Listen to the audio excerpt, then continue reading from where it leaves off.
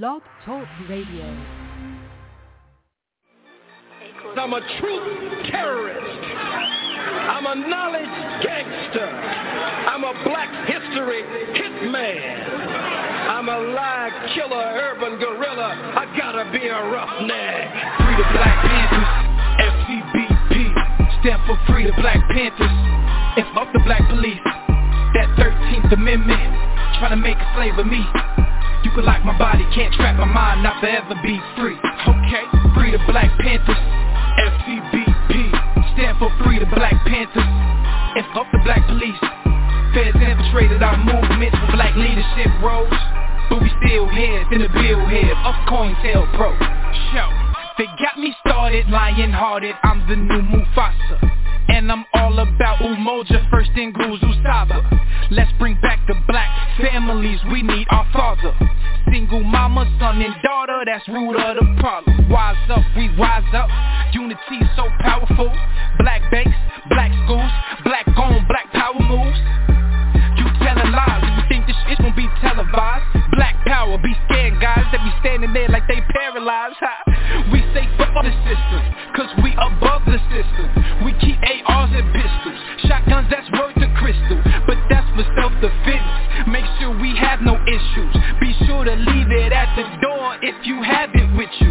This for them freedom fighters that lost their freedom, until they freedom, we screaming carpe diem. This for the general, King Khalid Muhammad. We gon' make your day a holiday, I fuck me promise. Free the Black Panthers, FCBP, stand for Free the Black Panthers. And fuck the black police, that 13th Amendment, trying to make a slave of me. You can lock my body, can't trap my mind, not forever be free. Okay, Free the Black Panthers, FCBP, stand for Free the Black Panthers. And fuck the black police. Feds infiltrated our movements for black leadership roles, but we still here, in the bill here, of COINTELPRO. RBG, RBG, RBG, RBG, RBG, RBG. My sisters, my brothers, the council, the elders, cause that's really all I need. We suited, we booted, don't do it, you stupid, we head to the armory. Black women and goddess, regardless, my heart just don't fuck with misogyny, bullshit that don't tolerate it. Melanated, so you gotta hate it. Barack up another conversation, Trump finna get inaugurated, damn. Unify or die, NBPP.org. First and foremost, the new Black Panther Party, nor the Black Panther Party, we are not violent. We are for self-defense and self-determination. The most violent group in this country are the police. What is taking place by the police departments to black people across this country is ethnic cleansing and genocide. It has escalated since the day that Barack Obama was inaugurated in 2008. We have a people who are only 13% of the population, yet we make up 80% of the prisons. We have 50% unemployment rate in the black community, and it's actually even more than that because they're not counting our people that are in the prisons. The 13th Amendment says you cannot be made a slave or indentured servant unless you commit a crime. The 14th Amendment forced our people to be subjects of this government. We never had any say in that. We need our own nation. PEN America stands at the intersection of free expression and literature. And what that means is that PEN does not believe that literary culture can thrive unless writers and readers can write freely, think freely, and share ideas freely. We are a membership organization, so our membership helps us do the work that we do. If you want to hear more about what PEN does or read more about what PEN does, please visit us at pen.org. Now, you're in for a dynamic conversation tonight, and I just want to tell you a little bit about our speakers. Dr. Tiffany Crutcher is a native of Tulsa, Oklahoma, who was thrust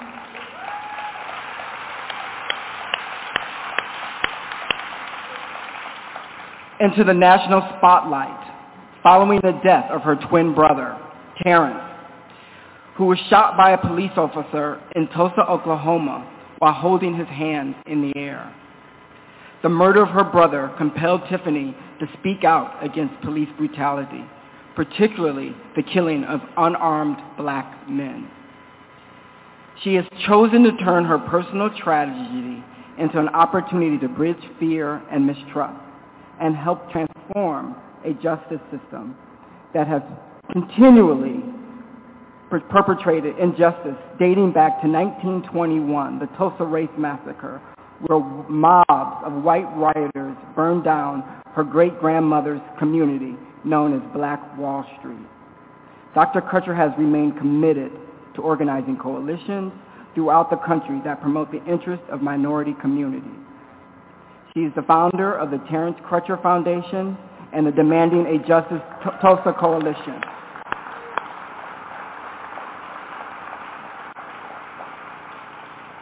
The foundation's primary focus is criminal justice and policing reform, providing scholarships to African American students, communities, youth development, and policy advocacy. Our other featured speaker today is Onika Asoma Caesar. Now, Jeff mentioned her earlier. She is the founder and owner of the Fulton Street Bookstore. She's a mother, a daughter of the Middle Passage, and a true Enneagram 8. She is the owner, as I mentioned before, of Fulton Street Books and Coffee here in Tulsa. I went today. It is fantastic. It's wonderful, curated. It's a beautiful communal space. And it's a space that centers the stories and narratives and lived experiences of Black, Indigenous people of color. She believes in literacy, has liberation, and is proud to be your local book dealer.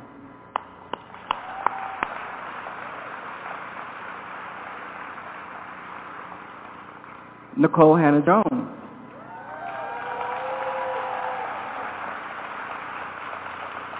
Nicole is a Pulitzer Prize-winning reporter covering racial injustice for the New York Times Magazine and the creator of the landmark 1619 Project. Prior to joining the New York Times, Nicole worked as an investigative reporter at ProPublica in New York City, where she spent 3 years chronicling the ways official policy created and maintained segregation in housing and schools. Nicole started her journalism career covering the majority Black Durham Public Schools for the News and Observer in Raleigh, North Carolina. During her 3 years there, she wrote extensively on issues of race, class, schooling, and equity. Now, before we begin, and I invite the speakers to the stage, I want us to take a moment of reflection.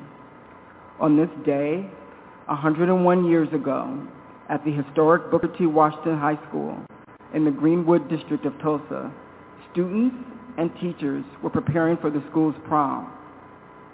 Now, that prom never happened because on that night, the Greenwood community was destroyed by the worst demonstration of racial violence in this country's history. I ask that you please join me for a moment of silence for all the lives lost and communal connections destroyed during this devastating act of anti-Blackness.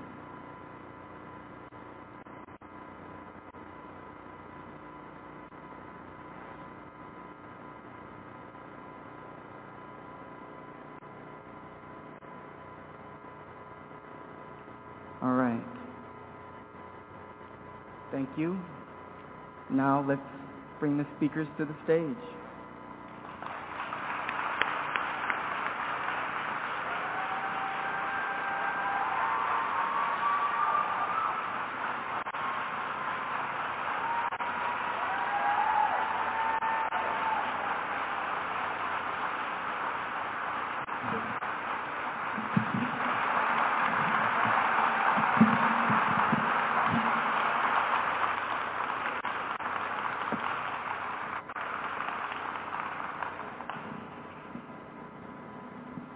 Good evening, Tulsa.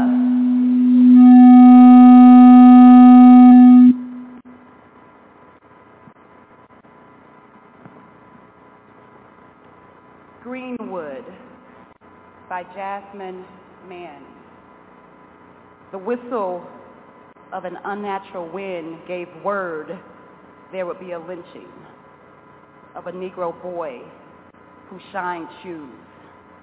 Not a rapist, just a boy, a child boy, a teenage boy, 19-year-old boy still fresh in his days, and a wind that would not know the enormity of its crime until morning filled air with turpentine, an invasion led by Klansmen, a hate that would outdo itself to a menacing ritual of fire, wood, and blood.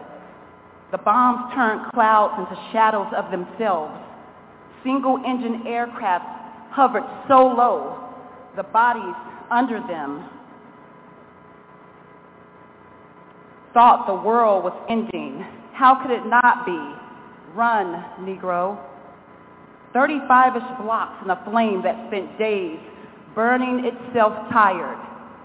300 black folks murdered into anonymity.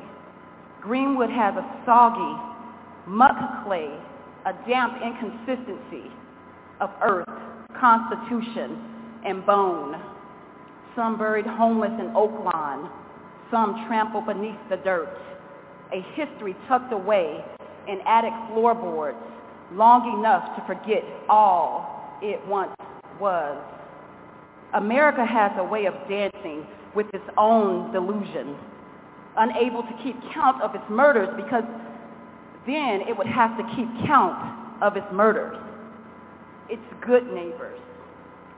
All insurance claims denied to residents of Greenwood and black business owners of Black Wall Street, and left the people holding their memory through tongue, folklore, blood, postcard, and church tale.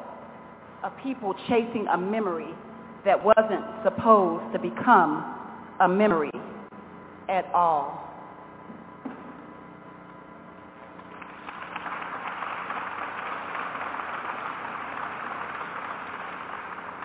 I just want to jump right into it. I don't even want to waste any time. Can we just keep it real and speak truth tonight? So if you're ready, I need you to scream that I'm ready.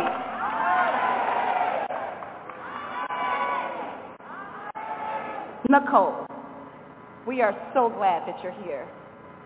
Why was it important to add this poem about Greenwood in the 1619 Project, and what have you learned about the community, this community, through this project? Thank you. Thank you, everyone, for coming out today. Very honored to be here on this particular day and to be in conversation with you both. I'm going to answer your question, but if you've watched any of my interviews, you know I just go rogue. So I'm going to go a little rogue, but I'm going to answer your question for sure. So I am in Oklahoma on this day on purpose. As states all across the country started trying to legislate against the 1619 Project and ban the 1619 Project, I decided that I wanted to go into all the places that were trying to ban us. So,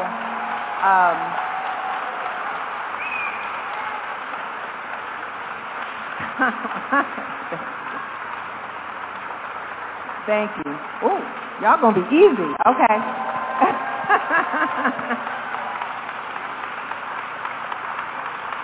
Thank you. Oh, okay. Thank you. And it was important to start this here for a few reasons. So one, let me just state very clearly. Healthy societies don't ban books. Healthy societies don't ban ideas. And so it is necessary to go into the very places that are trying to suppress our history and force a confrontation with that history.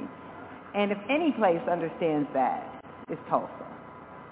Because the reason I wanted to come here is many people, as you know, found out about Tulsa by watching Watchmen.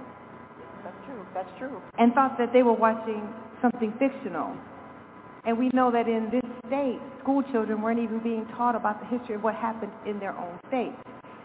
This is why the 1619 Project had to exist in the first place, right? Because we know that there's history, which is what happened on what day and who did it, and then there's history, which is what we're taught about what happened on what day and who did it.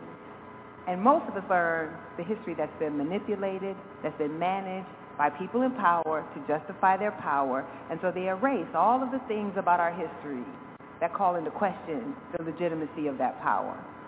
And you can't understand Tulsa and not understand Black America, and you can't understand Tulsa and not understand America. So that's why it was important to have the story of Greenwood in the 1619 Project, because when I think of a seminal event that explains so much, particularly when we look at why do Black Americans struggle, right? Why do we have such an economic disadvantage?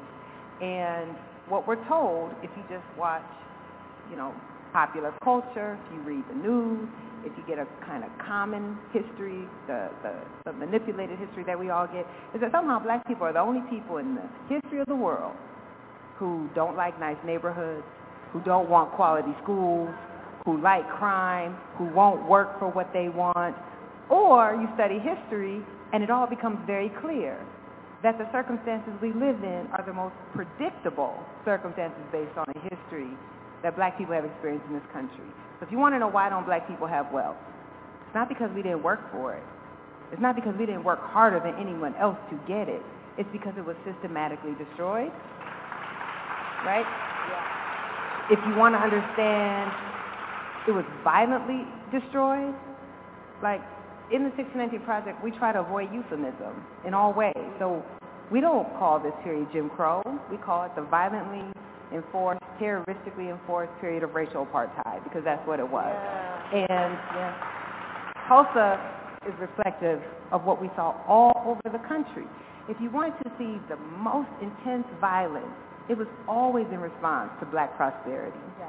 Because Black people were not supposed to ever prosper, because prosperous meant you had independence. If you were a prosperous Black community, you stood in the face of everything that they wanted to tell us about what Black people were, and it was an affront to white people no matter their status, because Black people weren't supposed to have success. So you couldn't tell the story of 1619 and the legacy of 1619 without telling the story of what happened here in Tulsa. And I think if you understand Tulsa, if you understand that you had a thriving Black community, and that once that wealth is destroyed, I'm going to wrap this up, or you're only going to get to ask me 2 questions. But I thought a lot about, so of course we all know there were hundreds of Tulsas, right, where Black communities, particularly prosperous Black communities, were destroyed violently.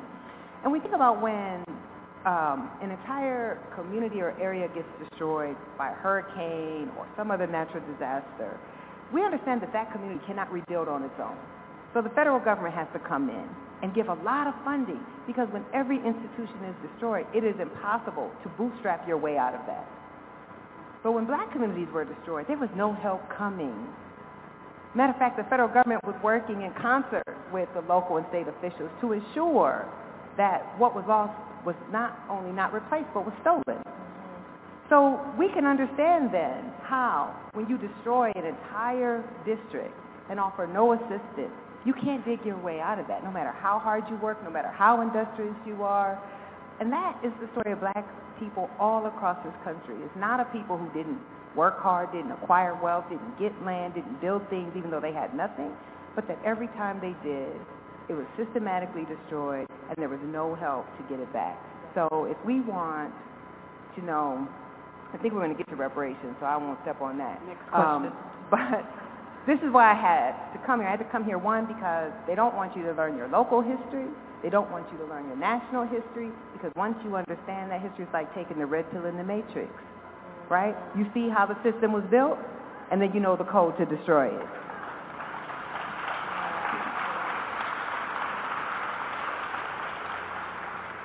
Well, I think she answered all of our questions.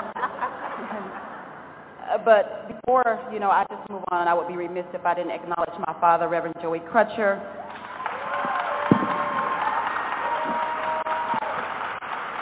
And he talked about, this notion of having to just climb our way out of a hill. But we got some freedom fighters in the room. I want to acknowledge our District 1 City Councilor, Vanessa Hall Harper.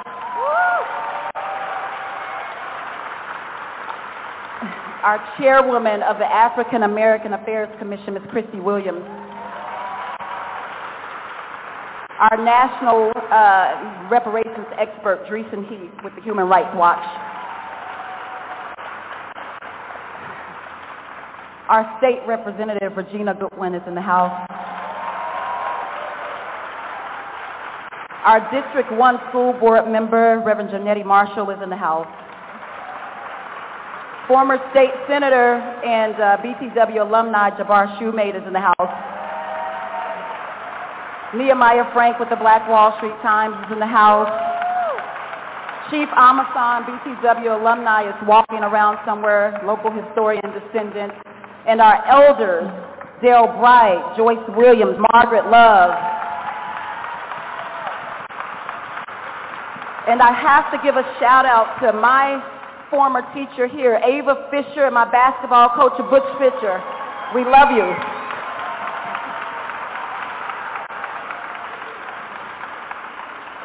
Okay, back to the regular scheduled program. So Nicole, in your New York Times article, What is Owed, you respond to every excuse made against reparations, excuses that my people didn't own slaves, and it's unfair to make people who aren't black pay for reparations. And so we have our own reparations fight. Right now, those same excuses are being communicated by our mayor, the mayor of Tulsa, and for the Native freedmen. What parallels do you see between our issues and the larger movement for reparations for the legacy of slavery? So, one, let me just shout out all the advocates who have been working on reparations locally and nationally. The interesting thing about reparations is that is where even your most white progressive support falls off, right? So the same people who have a Black Lives Matter sign in their yard are opposed to reparations. And the polling is very clear. The majority of white Democrats, our so-called allies, are also opposed to reparations. So if you want to know what is the connection, it's anti-blackness. That is the connection. So when I wrote What is Owed, it was right after George Floyd, and I was, we were allegedly in this reckoning, which of course was very fleeting because racial reckoning in America is always very fleeting. Folks get real tired real fast, that you can't turn a 400-year system in 2 weeks of protesting, and also that you might have to actually give up some shit if you want equality. So, sorry if there's some children in here, but you probably heard worse. They did on Saturday. Oh, I heard. I'm not going to do all that. Y'all are safe. You're safe. But what was important, so I'm watching, all of this really superficial racial reckoning, like NASCAR realizing maybe you shouldn't let people fly the Confederate flag there, or Sephora saying, we're going to try to have 10% of our products sold by black companies. That's all well and good, but that's superficial. Everything was superficial, right? Painting Black Lives Matter on the boulevard. And I was like, if this is really going to be the moment of racial reckoning, we have to get to the root of it, which is slavery was not a racist system, it was an economic system. Slavery, you don't transport 13 million human beings across the Atlantic just because you don't like them. You do that because you want to economically exploit these human beings for profit, and you justify that exploitation by creating racism. So as long as we can just think of slavery as racist, then we can say, well, we abolished discrimination in the law.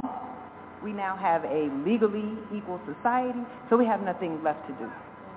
But if you understand that slavery was a system of extracting profit, wealth from black bodies and giving that profit and wealth to white institutions and white people, and then if you understand that the 100 years that followed slavery, 100 years of violently enforced racial apartheid, was also about trying to maintain that exploitable class of labor for as long as possible, right?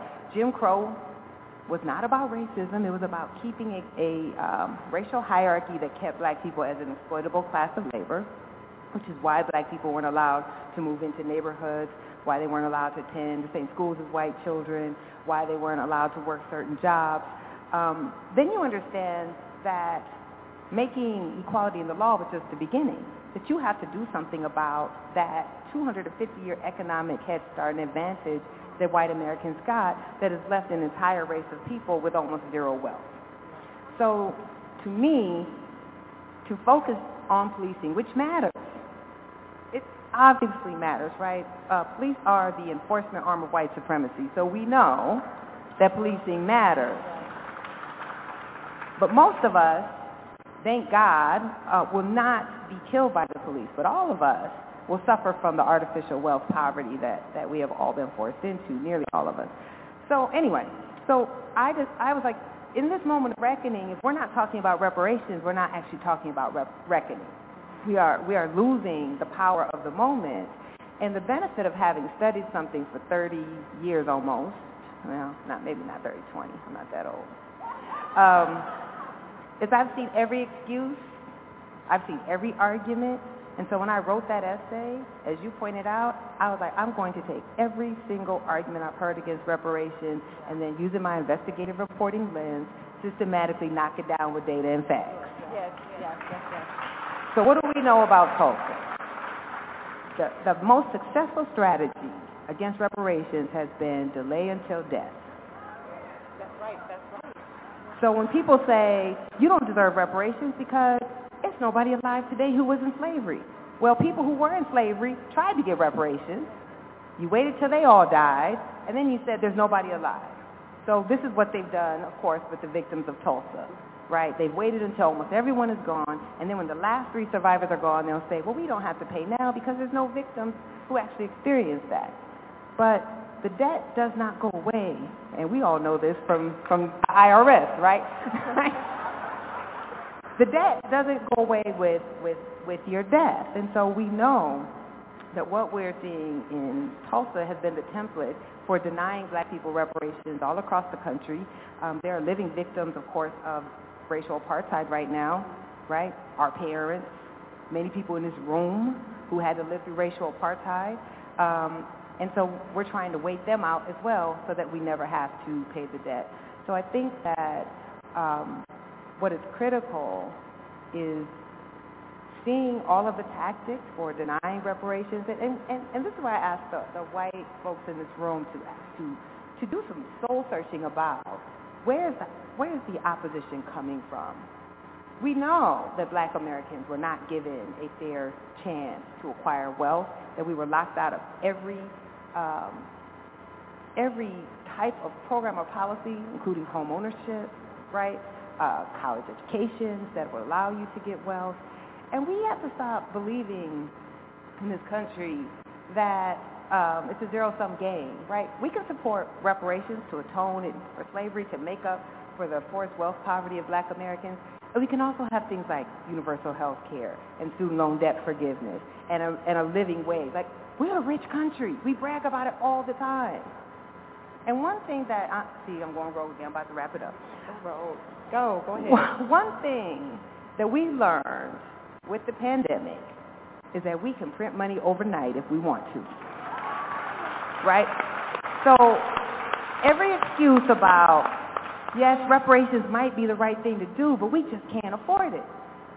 We came up with $3 trillion overnight, right? We bailed out businesses. We bailed out folks who already had money. But when it comes to people who, as a people, black Americans are the only people in the history of the United States who had, as a people, zero wealth because of slavery. In 1865, when we finally get our liberation, we enter liberation with zero wealth, and then every time we started getting a little bit of something, that got taken away too. So why would we want to be a stingy nation that doesn't want to acknowledge, atone, and then repair? That is necessary. We can't be moral people and then just say, well, everything is equal now, so why should we have to do anything? And this is where I show all the arguments, right? There's nothing that black Americans can do on our own to eliminate 350 years of legalized racial plundering. So we go to college, we still have less wealth than white people who don't go to college. If we get married, we still have less wealth than white single moms, right? We save a higher percentage of our income than every other race. We just have less income to save. we invest more in our children's education, we just have less money to invest in their education, so they still have to take out loans, right? If we don't have children, if we do have children, if we get married, if we buy homes, none of that eliminates the racial wealth gap in a country set up on a system of racial caste. So we have to decide, are we going to be the country that we think we are? And if that's the case, we can't deny this past. And I do think that so much of the opposition to the 1619 Project and other texts is once you know the history, you can't deny the truth anymore, then you know something is owed. So instead we say, let's not learn the history because we don't want to pay that check. Yeah.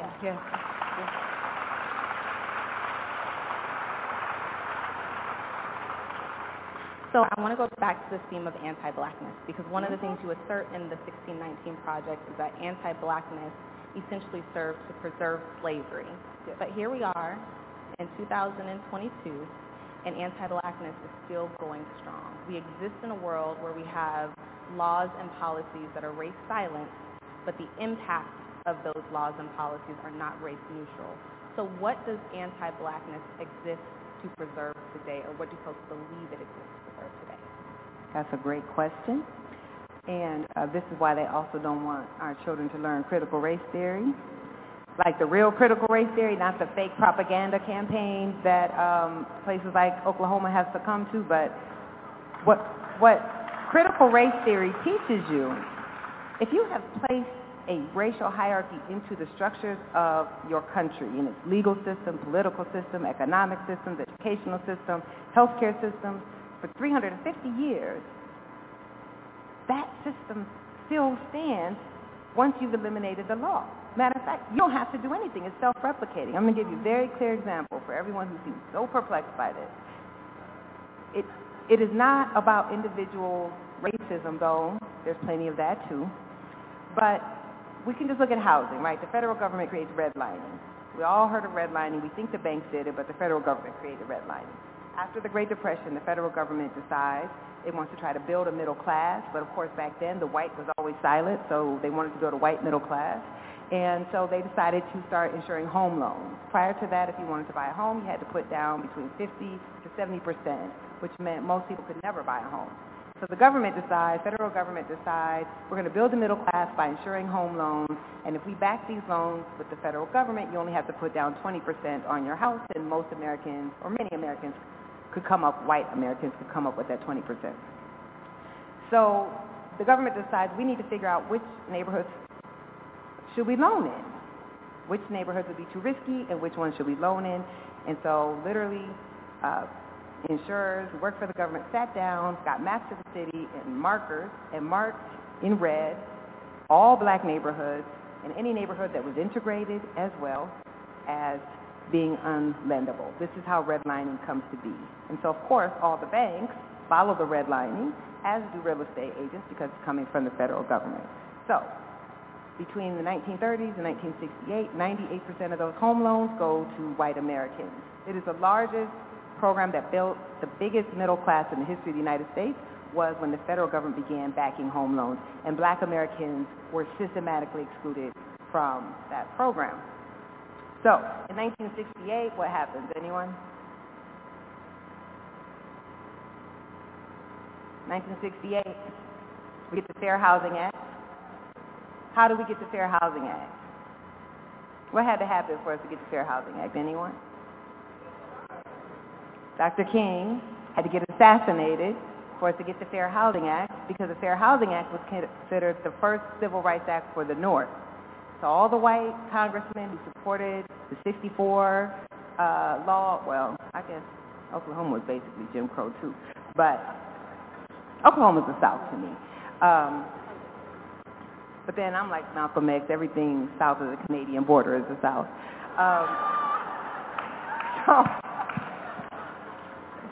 Anyway, so the 64 Civil Rights Act, which was about public accommodations, and the Voting Rights Act of 65 were all considered to be about the South, but the Fair Housing Act was considered to be about the North, because how we accomplished segregation in the North was through housing. If you pin black people into a restricted geographic area, you don't have to segregate schools, parks, restaurants. because you go into the segregated school in your segregated neighborhood, and you go into the parks in your neighborhood, and you go into the shops in your neighborhood. So there was great northern white opposition to the Fair Housing Act, because if housing got integrated, everything got integrated, including schools. But then Dr. King gets assassinated. There's riots, or as we would call them, rebellions all across the country, and that's how they get the Fair Housing Act. So in 1968, we can no longer redline. It is now illegal. But we didn't go back and force all those people to integrate that were forced to segregate, right? We didn't go back and change home values, because what redlining did was meant the identical house in a black neighborhood was automatically worth less than the identical house in a white neighborhood. So when black people bought homes, their homes didn't appreciate. When white people bought homes, because these were white neighborhoods and we had a racialized housing system, their home prices appreciated. More wealth, more wealth, more wealth. But we don't reset housing values and say now every house that's the same is going to have the same value. So all of that just keeps accumulating, right? Those structures keep working. So now you can be a non-racist white person, but when you move into a white neighborhood, your house is going to be worth more. And if you move into a black neighborhood, all of a sudden houses start becoming worth more. This is what critical race theory tries to help us understand, right, is that all these structures can be put in place, and it's no longer about the individual, it's about systems that were set up over decades. Unless you do something drastic to dismantle those systems, the injustice is self-replicating in and of itself. And then on top of that, we still have racism. We still have banks that discriminate against black home buyers. We still have real estate agents that discriminate against black home buyers. So we have the structure and the individual acts. And I think that is what we all have to understand, is that it is about individual racism, but it's comforting to think it's just individuals. What is discomforting is all of the people who say they want equality. Are you willing to give up that artificial, undeserved home value that you have? Are you? No, right? Are you willing to say, let's get these reparations to black folks, even though they still won't catch up with you, but somehow you think that's unfair? So this is where we get stuck, is the beauty of it. To get to what you really asked. I'm sorry, I did that whole lesson. This is my problem. So the beauty of what happened after the Civil Rights Movement is up until 1968, we had explicit racism in the law. And then after 1968 and 64, 65, 68, you no longer constitutionally can be explicitly racist, right? So then we see this embrace of colorblindness. But colorblindness in opposition to taking race into account to remedy a 350-year racist system. So now if I say, well, we need programs to target black Americans because they haven't been able to be in integrated neighborhoods, they haven't been able to get home loans, they were kept out of getting jobs, then you say that's reverse racism, right?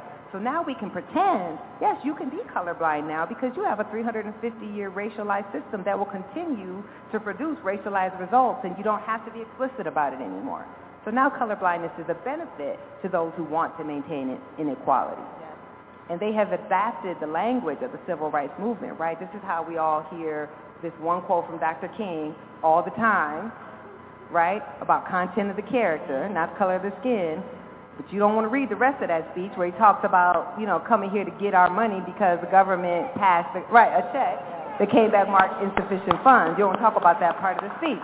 So colorblindness has now become dogma because it is a way to keep discrimination entrenched with a wink and a nod and say, well, we're just treating everyone equal now, though we've never had an equal society.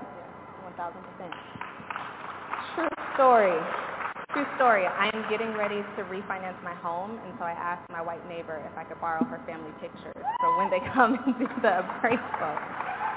Next question.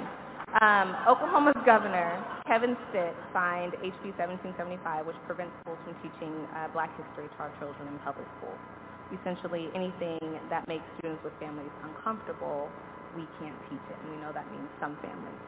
The 1619 Project in this process has been used and weaponized for these fights. How do you respond to these attacks, and where do we go from here? So one, I bet many of the black and brown folks in here wish they would have had a law like that when we had to sit through school and feel uncomfortable every day, right? I mean, having to sit up there and listen to my classmates read Tom Sawyer aloud, or being just completely erased from the curricula altogether. You know, I talk about this in the preface of the book, that when I took my first Black Studies course, I became so angry because I was like, you mean we had all this history that could be taught? And no one thought to teach it to us. So all these years when I sat in the classroom, I felt demeaned and degraded because I assumed if black people had done something important, surely somebody would have taught this to us. Bushmen. Right? Yep. So how I feel about it is, in some ways, it's my greatest honor that they would be so scared of a work of historical journalism that they would seek to ban it, because powerful people don't pass laws about things that are inconsequential. Yeah. And what we know is that they see this as a challenge to their power, because the mythology of America is what allows them to sustain the inequality that we all experience. If we believe that we are the freest, greatest country in the history of the world, capitalism is the most liberatory economic system in the history of the world, and anyone who wants to achieve success in this country can, then you can blame all the inequality on individuals and our bad choices. And it doesn't challenge power. It doesn't challenge what is probably one of the harshest systems of capitalism in the world, because all capitalism doesn't look alike. And you can actually have capitalism like in the Western democracies in Europe that still takes care of its citizens but allows for some free market. So to me, the fact that there is such fear that students will learn this history speaks to the power of knowledge. And that, you know, my personal hero, Ida B. Wells, said the people must know before they can act. And there is no educator like the press. And so I understand what it means to have your work suppressed in this way. And what it means is you can't suppress it. Like, Republicans have been selling lots of my books, let me be clear, right? Every time, you know, when I first pitched the project, I had what seemed like an incredibly audacious goal. I wanted Americans to know the date 1619. This date, you know, we got here before the Mayflower on the ship called the White Lion. Every American child learns about the Mayflower in 1620. But that ship that carried our ancestors, which I would argue, of course, is more important than the Mayflower for the history of the country, has been completely erased. People know that date. Even Trump supporters, you know, people who love your governor, they know 1619. They imbue that date with power when they try to suppress it. Understanding our history is powerful. They don't want us, you know, when I took that one semester class, I became an incorrigible student. Right, because you start to challenge then. When you start to see the mythology of your nation exposed, and you start to question, well, what else have I been lied about? And you don't become so gullible. You don't just accept these lies, and then you begin to challenge, because we kind of believe the society we have is a society that we have to have. Let me be clear. The critique of the project from the left is that it was too patriotic. And never in my life have I ever been accused of that. But what I realized is black patriotism is the true patriotism in this country, right? Because it's not performative. It's not about wearing a flag pin. It's about saying we have failed to live up to our highest ideals. And we are not going to abandon our country. We're not going to abandon those ideas. We are going to fight against our own country, generation after generation after generation, to force it to live up to its highest calling, not just for us, but for every marginalized people which we have fought for. And you have to ask, why is that dangerous? Why is that dangerous? You know, I'm the face of the 1619 Project, but the book is written by some of the greatest historians in our country, right? Harvard historians, not that we put in the Ivy that was also funded with slave money on a pedestal, but I'm just saying, very credentialed historians. And who would not want your children to read texts written by some of the greatest historians in our country? It is the fear of being supplanted as the only heroes in the story, of having to acknowledge there's a great deal of psychology. I mean, Tulsa is about psychology, right? Because it is not a good thing to destroy a prosperous neighborhood in your city. That's illogical, unless you're racist. And racism is not logical, right? So when we understand the type of psychology that has to go into a country founded on ideals of liberty, of God-given rights, we hold these truths to be self-evident. All men are created equal, endowed by the Creator with inalienable rights, while you are enslaving 1/5 of your population. That takes a particular type of psychology to hold both of those opposing ideals in your head. And so the way that you hold them in your head is through denial. That's why you treat slavery as an asterisk. That's why we don't want to talk about the fact that the man who wrote the Declaration's occupation was to enslave people. The man who wrote the Constitution, enslaver. Bill of Rights, enslaver. Patrick Henry, give me liberty or give me death, enslaver. Right? You have to deny that because it's the only way you can deal with the hypocrisy of being a country founded on ideas of liberty while practicing slavery. And just to be clear, I'm not asking any white person to feel guilty for something you did not do. But we do have to acknowledge it. We have to atone for it. And we also, to me, we have to be truthful about our history. You don't have to have a personal shame for what happened a long time ago. You can have shame for what you do now, but you don't have to have shame for what happened a long time ago. But what's always interesting to me is folks want to claim the 4th of July, though you didn't sign that document yourself, you didn't sign the Declaration, right? Your ancestors might not even have been here during the Declaration, but you claim that. You got to claim all that shit. You don't get to just claim the good part, right? So you may not have personally enslaved someone. Maybe your ancestors had nothing to do, we're not slave owners, but you don't get to claim the Declaration, but not the fact that the man who wrote that Declaration enslaved his own children. You have to claim all of that, is all that I'm saying.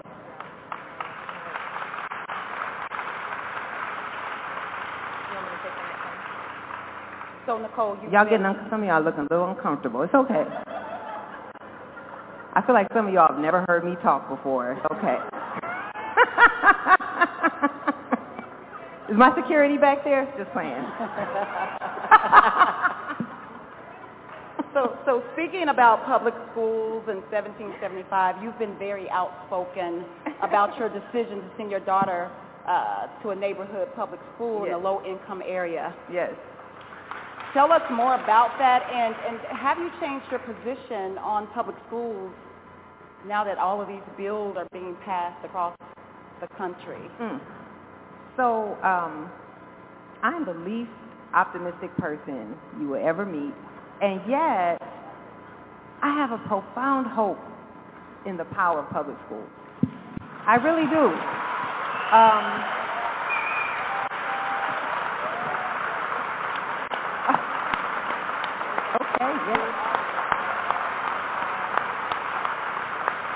I really do.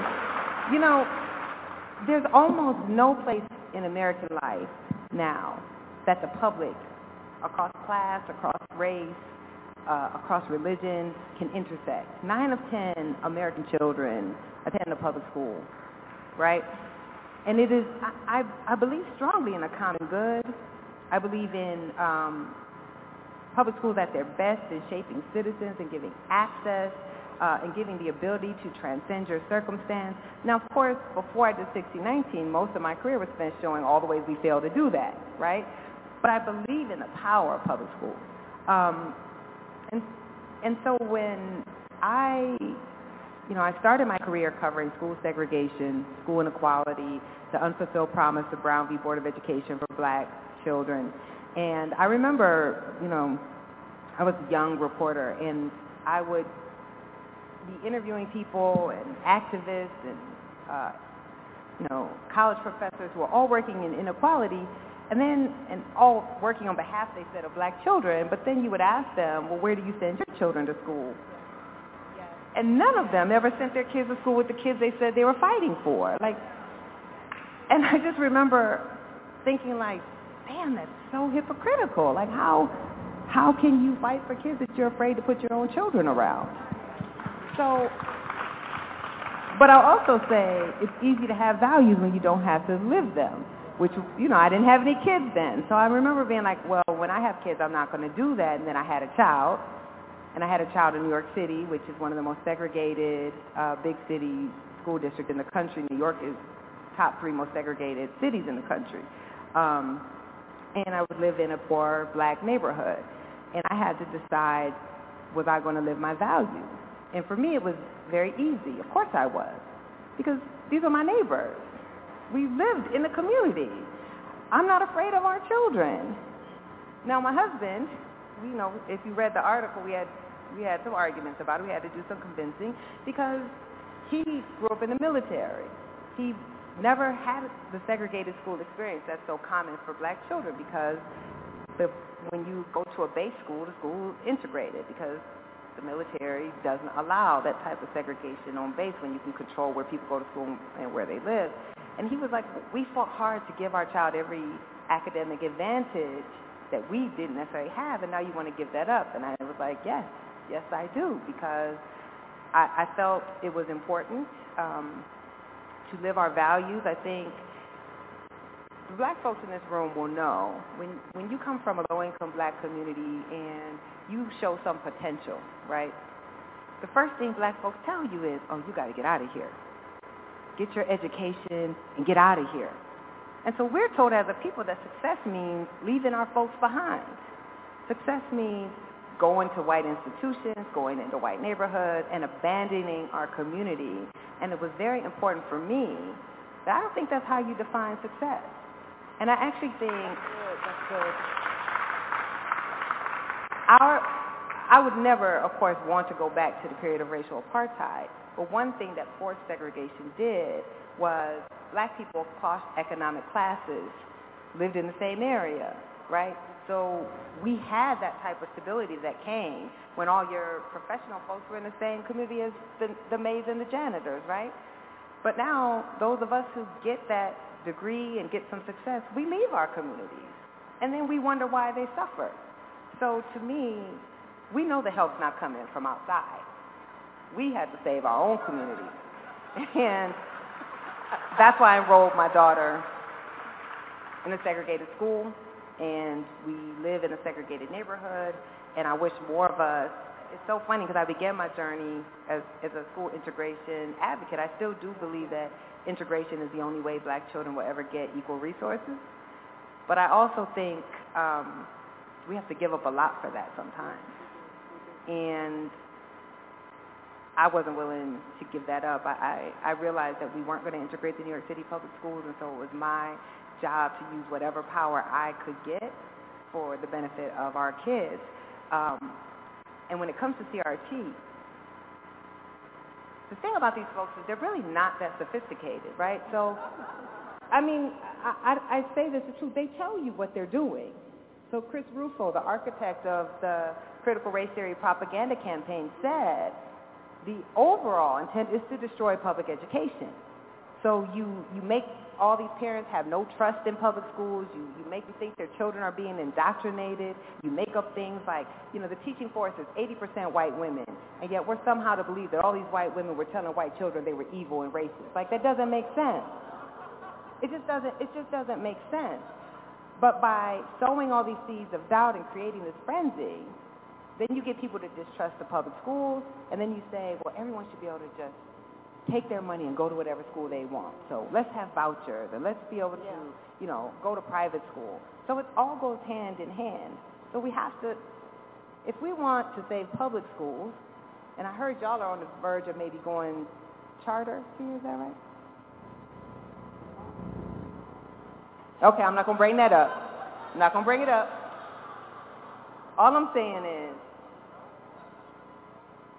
well, everybody knows I'm opposed to charter schools because I don't believe in publicly funded private schools. So They're also anti-democratic, right? They don't have to comply with public records. They don't have to have elected school boards. They're not democratic. And you never see charter schools in rich white communities. Show me one, just one. And I've covered education for 20 years. They don't go into those communities. They go into communities like this. Okay? So, anyway, I could give a whole lecture on public schools.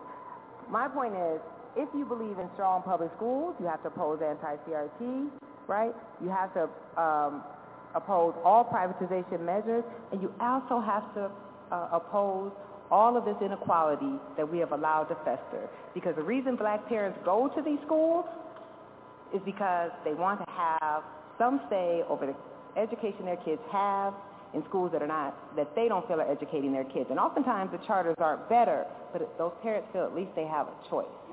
At least they have a say. So you can't maintain inequality and then say I'm against charters. Because parents won't go to charters if they believe that they can get a quality education in their traditional public school. That's right, that's right. So real quick, shout out to all of our public school educators. If you're an educator, stand up, stand up. Thank you all so much. Thank you all so much. And we are running out of time, and so I have one final question, and I'm going to turn it over to Anika to allow you all to get your questions answered. So this is for the black women in the room. As black women, we so often become targets of vitriol attacks. And on the same level, I feel like every black woman in the room can relate to the very public attacks you and your work endure every single day, Nicole. How do you hold all of that and keep pushing forward? And what advice do you have for a black woman like myself and for like black women in this room who are attacked every day for standing up for what's just and for what's righteous? Thank you so much for that question. One, let me just say, I hope you know how much respect I have for you.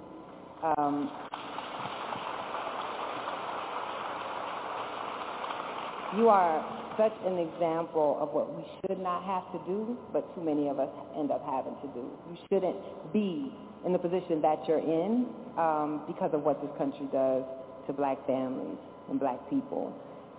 So I can't really give advice because I feel every black woman in here knows we do what we do because we don't have a choice. And there's never a day, I'm a human being.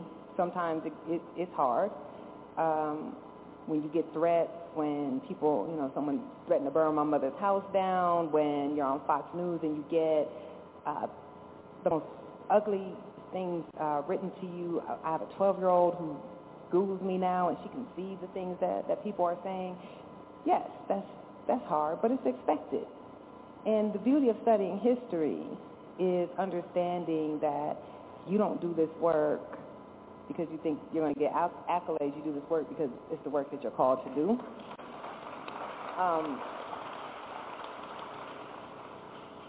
I talk a lot about my grandmother, Arlena Tillman. You shared your Mississippi background. My grandmother was born on a cotton plantation in Greenwood, Mississippi, as was my father. And they were born into a family of sharecroppers. My grandmother had a 4th grade education. And when my father was 2 years old, she decided her children were not going to pick cotton like she had, like her parents had, like her grandparents, great-grandparents, great-great-grandparents had. And she got on a train to Illinois Central with a box of cold fried chicken that her mother had fried for her and her 2 young children. And the train was going to Chicago, but I always say we were so country, we got off the train too early and ended up in Waterloo, Iowa somehow. But this black woman with a 4th grade education was determined to change the trajectory of her family's life. And she never got to see what I became. She never got to see what her resolve not to raise her children in the feudal South would do. But every day I work in service of the debt that I can't repay to her. And so I don't ever struggle I never lack for motivation because I know to whom I belong, my personal ancestors, my collective ancestors, and these folks have no idea what motivates someone like us. So they don't know how to destroy us because they don't know why we do what we do.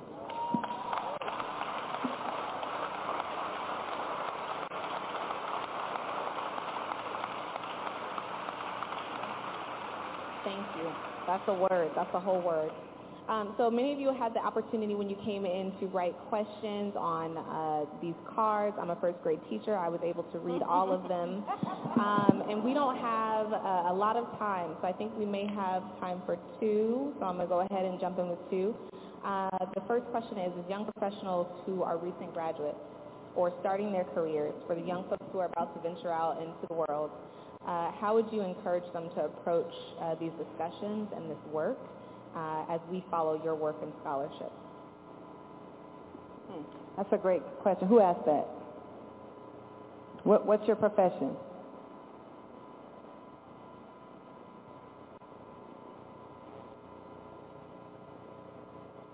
Okay, so first of all, can we give a round of applause? Proud of you.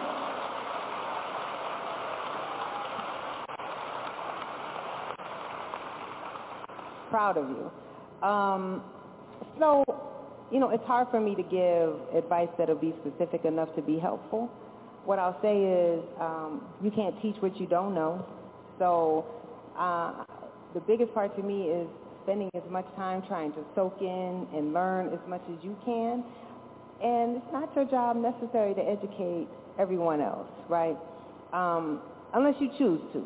I feel like we often get put in positions where we have to be the spokesperson or, we get added on to DEI work even though that's not actually our job and we're not getting compensated for it. So I feel like, when you feel like educating, you do, and when you don't, you don't. But the advice that I give to young folks, and this is as someone who's clearly no longer young, is that you can only control that which is in your sphere of control, which is yourself. You can't control how people are going to perceive you. You can't control how people are going to treat you. If anything could be gleaned from what happened with my 10-year debacle at the University of North Carolina last year is you can do everything these folks tell you to do, get every credential, get every honor, and they'll just change the rules at the end, right? We know that. So you can't be worried about that. One thing that I knew, though, is they couldn't deny me for anything that I didn't do or did do, right? That I can control my own excellence, and that's all that I could control. So as you go out and start your career, trust me, it doesn't matter what field you're in, we all face the same struggle. It's going to be a struggle, but control what you can control. It doesn't mean you'll make it where you're trying to make it necessarily. See, I don't give an uplifting talk. I try to be real. There's a lot of folks that were as smart or smarter than me, as ambitious as me or more, who didn't make it where I am. But at least if you don't, it's not because of anything that you could control that you didn't do. And you can't worry about folks outside of yourself.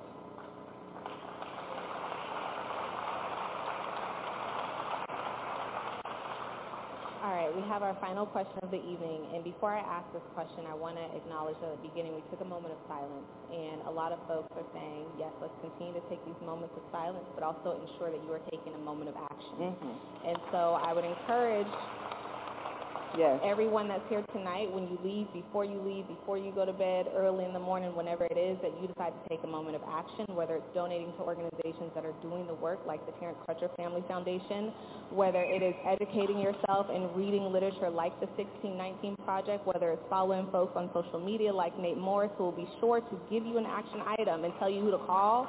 Make sure you are taking a moment of action. I also realize that as much as people believe that we enjoy talking about race and disparity and inequity, and as much as people like to say that we enjoy being divisive, that this is also heavy. And so the question is about hope, right? In light of all this, what makes you hopeful? Who asked that? Mike Sherman. Okay. Thank you for asking. I was going to say that's a presumptuous question, but I won't say that. So, I often get this question, and I know exactly where the question is coming from, so I'm going to respect where the question is coming from. Because I do realize that while I personally am not a hopeful person, I don't find hope useful. I'm more of a rage-motivated person. But I do understand that if people don't feel hope, then people don't feel motivated or the necessity to act, right? You have to believe, even though I don't believe we're ever going to be right in this country, you have to believe that we can dismantle these systems, or why are we here, right? What are we working towards? And so I really go back and forth between feeling completely hopeless, that nothing will ever change,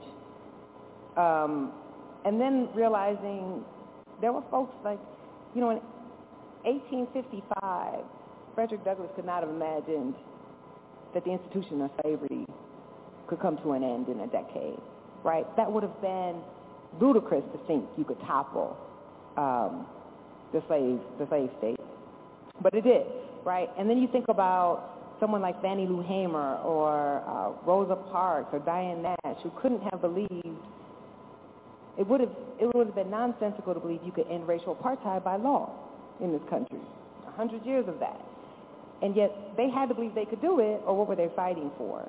So I go back and forth between not having personal hope, but realizing you can't give talks and ask people to go out and do some shit and then tell them that it's hopeless, probably not effective. So this is what I say. I think that hope has to be an action. And hope without action to me is useless. So when I think about all those people I just named, they didn't just sit and hope that society was going to change. They got out and made it change, right? Often at great personal risk to themselves. So we absolutely, the beauty of reading the 1619 Project or any of the hundreds of underlying texts is you realize that everything we see has been created. It was all intentionally architected. None of it's natural. None of it's inevitable. So if you understand that, then you know we can deconstruct everything in our society that we don't like. But that's going to be some hard work. And that's going to mean actually putting some skin in the game and not just coming to my talk and self-flagellating because I'm being mean, but like actually doing something. So nothing gives me hope except my child.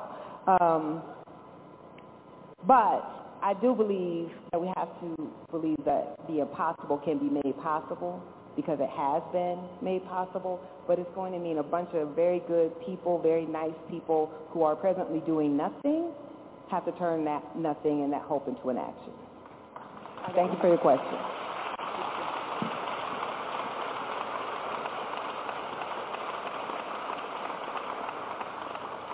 Where's Shada Brown? You got your action question answered. Last question, inquiring minds want to know, because this event was hosted by two amazing bookstores, Magic City Books and Fulton Street Books and Coffee, what are you reading outside of history, and what do you like to do for fun? Last question. Thank you for that, because actually, yeah, all I really do read is history almost. My mom, 2 years ago, I asked for the 4-part LBJ biography set, and my mom was like, you need to lighten the hell up. Like, nobody asked for that. Nobody asked for that for Christmas. And so she got me #1 Lady Detective Agency instead. Actually quite great. So what I've started doing, because I really do love fiction, but I always feel like I don't have time to spend on fiction, because I always feel like if I'm reading, I need to be learning some more facts to wield against the country.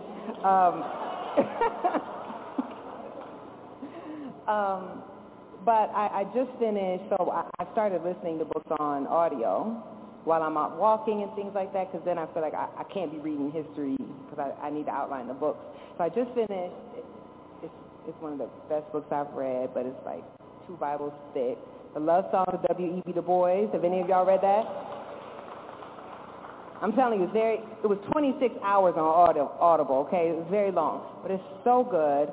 And then I just started Mothers on Audible, so I highly recommend it. And then what do I do for fun? I'm a very fun-loving person, in case y'all didn't know. So I like to drink too much bourbon. About to drink some when I leave here tonight. And I love to throw parties. And one thing that is always good to remember, the 1619 Project, most of it is very heavy, it's very hard, very depressing. But also, through all of this, through the worst of circumstances, we've found joy, love, happiness. We created, right, like the backbone of American culture is all black. First American literature was the slave narrative. Only original American music, right, is gospel, jazz, hip-hop, and blues. We created culture. And so it's always good to remind ourselves that we have to nourish our souls, nourish our humanity so that we can go out and keep fighting. And I think that's very important. It is those moments of joy that we all find even in the most horrific of circumstances that sustain us to go out and fight for the liberation of our people and all people. It's never enough time, but give it up, everybody. Nikole Hannah-Jones, Onika Asamoah Caesar. Thank you all so much.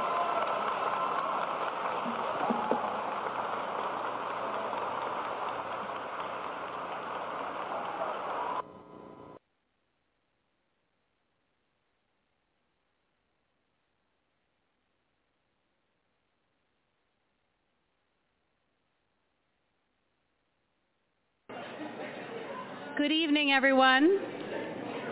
I'm Gretchen Crosby Sims, the Executive Director here at the Institute of Politics. We are so pleased to welcome Nikole Hannah-Jones to campus for a conversation on the 1619 Project. And we're thankful to Jen White of WBEZ for moderating this evening. Thank you to our partners at the Pulitzer Center for making this event possible. As you'll hear in just a moment, the Pulitzer Center is the educational partner with the New York Times Magazine for the 1619 Project. We would also like to thank Ann Peters of the Pulitzer Center, Angela Watson of the Barnes & Noble on campus, and Jake Silverstein at the New York Times for securing print editions of the magazine for our guests tonight. These were hard to come by. The IOP, thanks. The IOP hosts public events all year on a variety of issues, including 20 amazing programs in the next 2 months.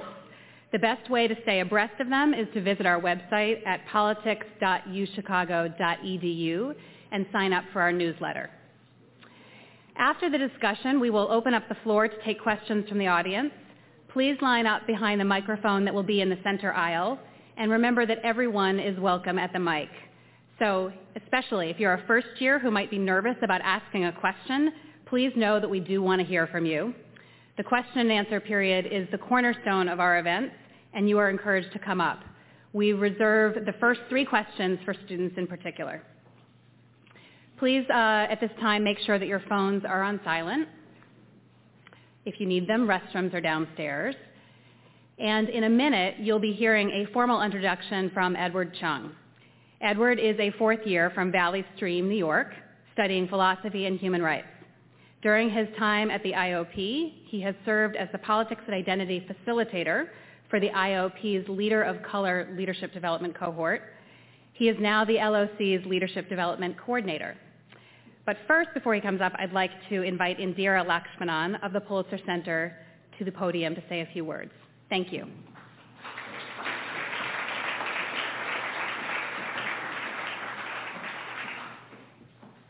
Good evening, everyone. Thank you so much for coming tonight for what I think I can assure you is going to be a wonderful conversation. My name is Indira Lakshmanan. I'm the executive editor at the Pulitzer Center. We're based in Washington, D.C., and we're a nonprofit journalism and education organization.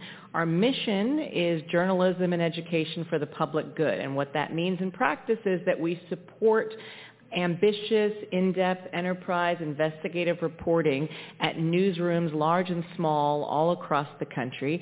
And we also do educational outreach about those projects, bringing them into schools and universities. And we're very proud that University of Chicago is one of our wonderful partners in our campus consortium, where we regularly bring speakers to University of Chicago and also give out fellowships to UChicago students who want to do their own reporting somewhere around the world. And this project that you're going to hear about tonight, the 1619 project, is one that we're having tremendous success getting out there into schools and universities with incredible demand. You may not know, but the Chicago Public Schools Chancellor has taken this magazine and our free curriculum that our education team created into every school in the Chicago Public School System, which is amazing. And likewise in Buffalo, New York, in Washington, D.C., and in lots of other school districts across the country, we're getting great traction and interest in how to reframe the history that is told about slavery and the way that we even envision the contributions of African Americans in this country. So you're going to hear a lot more about that from Nicole Hannah-Jones, whose brainchild 1619 was, who started off the whole project and wrote the lead essay in the magazines that you have. And I just want to say how delighted we are that you're here. And if any of you in the room are teachers or educators, we hope you'll log on to pulitzercenter.org/1619. Take a look at the free curriculum we've created and share it with all your friends who work in classrooms. And with that, I'd like to introduce the student who's going to be giving further introductions. Thanks for coming.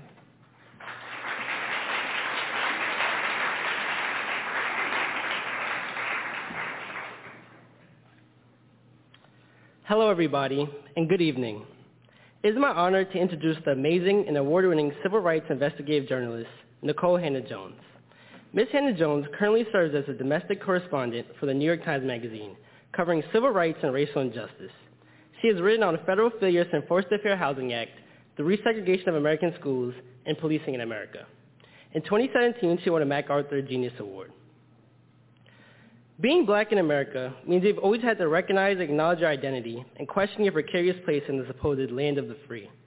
Ms. Hannah-Jones has been able to recognize this as her interest in journalism has always been centered in her strong sense of justice. She won her first journalism award in high school after she pointed out the racial bias in her school newspaper and took up a teacher's challenge of either, quote, joining the newspaper or shutting up. Since then, she has reported for the largest daily newspaper in the Pacific Northwest, the Oregonian, and before coming to the New York Times, she worked as an investigative reporter at ProPublica in New York City.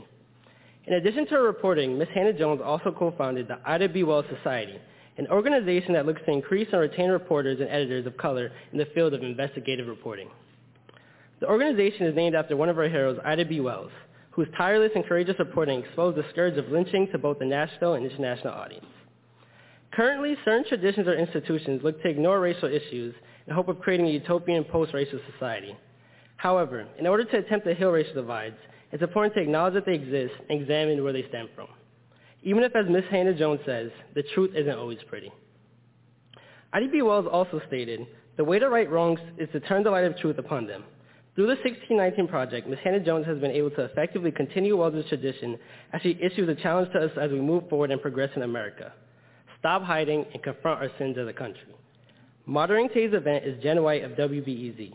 During her time at Public Radio, she has hosted WBEZ's Morning Shift and NPR's All Things Considered. Next Monday, she will debut WBEZ's new midday talk show, Reset with Jen White.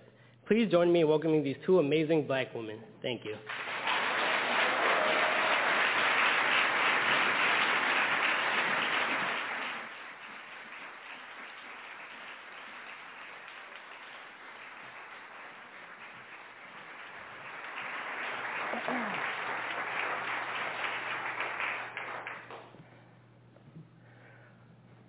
So I ran away from home this weekend because I wanted some time to really sit with this material, and I needed it. I needed that time because it's a lot to take in. But I wanted to start at the beginning, where the beginning was for you. When did this project first start to take root in your mind? Okay. So I'm going to give, I just was talking to some of the University of Chicago students, and the long answer is it really began in high school. Three things kind of converged when I was a high school student. My 10th grade year was the first time I ever took a Black Studies course. My high school offered a one-semester Black Studies course, and it was taught by the only Black male educator I would ever have. And when I took that course, it was like a veil had been lifted from my eyes, as if I were seeing the country for the first time and my place as a Black person in my country for the first time. And I really became obsessed with reading about the history of the Black experience. It was that same teacher who he was talking about challenged me to join my high school newspaper. So I was bused to white schools starting in the second grade. And my high school, most of the Black kids were bused from the Black side of town. And I complained to my teacher that our high school newspaper never wrote about kids like me. And that's when he issued the challenge, that if I didn't like the way that my paper was writing or rendering us invisible, I should join the newspaper or shut up and don't come complain anymore. And those who know me know if you challenge me to do something, I'm going to do it. So I joined my high school paper, and once I finished that class, I would ask that same teacher to keep giving me books. As soon as I would finish a book, I'd ask him to give me another book. And eventually that year, he handed me the book by Lerone Bennett, which was called Before the Mayflower. And I think it was on page 28 or so that I came across the date 1619. And I just remember being shocked that people of African descent had been here before the Pilgrims got here, and that slavery had begun before Plymouth Rock. And understood at that point that it was intentional that we weren't taught that history, that it was intentional that part of the American narrative was not that we had been here since 1619, before most people who become white arrived. So that's kind of the long answer. I've been thinking about the year 1619 for a very long time and wanting to really excavate the legacy of slavery for a very long time. And as the anniversary was approaching this year, I just kept thinking that it was probably one of the most consequential dates in the history of our country, and that it was going to pass without most Americans even knowing 1619 existed, without most Americans commemorating it, and that I had the opportunity at the New York Times to do something about that. So in January, I came back from book leave, and the first thing I did was pitch the 1619 Project and really argued that we should dedicate an entire issue of the magazine to not writing a history of slavery, but looking at the modern day legacy and really arguing that almost nothing about modern society has been left untouched by our decision to be a slaveocracy. In your essay, which opens the project, you start with this image of an American flag flying on your childhood home. And I'm wondering, when you first started to link this idea of patriotism and who it was really for, when did that first start to connect for you? You mean as written in the essay? Okay. Yeah. Probably 6 months ago. Really? Yeah. Unpack that. So I opened the piece talking about my father always flying his flag in our front yard, and how when I was young, I was really embarrassed by that because I didn't understand how a Black man born in Greenwood, Mississippi during racial apartheid, who I had seen really broken by our society, how he could have that kind of outward sense of patriotism. And I really didn't understand it until I started writing the essay, honestly. The way that I ended up opening the essay, I was on Twitter, which I occasionally am. Really? And someone said something, I don't even remember, it was some ridiculous thing about Black people, or it was racist. And it made me so angry, I went back to my desk and I got out a pen and pad and I hate wrote what became the top of the story. With ink to paper, literally wrote like, my dad always flew his flag and I don't understand it. Like why would he feel this love for a country that didn't love him. I didn't think it would actually end up in the piece, but it did. So I knew I was going to make the argument about black people's role in our democracy, and that we had fought hardest to make our the ideals in our founding documents true. But I didn't know I was going to actually end up writing kind of a patriotic essay. But the more that I read and really researched, not just how black people were fighting for our rights, but how even during slavery, black people were using the ideals and the hypocrisy that was laid out by the founders to make the argument for not just our humanity, but for universal humanity and universal rights. And I just began to get this feeling that who can claim America more than us? And it was during that reporting, this is kind of the beauty of being a writer or a journalist, is you hope that while you're seeking to edify other people, that you're also edifying yourself. And I began to shift my own thinking, and it was not until that point that I really started to understand my dad. And, my dad was a veteran. Like so many black Americans, he joined the military thinking not only that it would be a way out economically, but that if black people have always believed if we serve our country will see us as full citizens. And I came to understand that it wasn't a marker of his degradation, but it was actually a marker of him understanding that he has just as much right, if not more right, to claim his country as anyone else. And that's ultimately what I argue in the essay. How do you then grapple with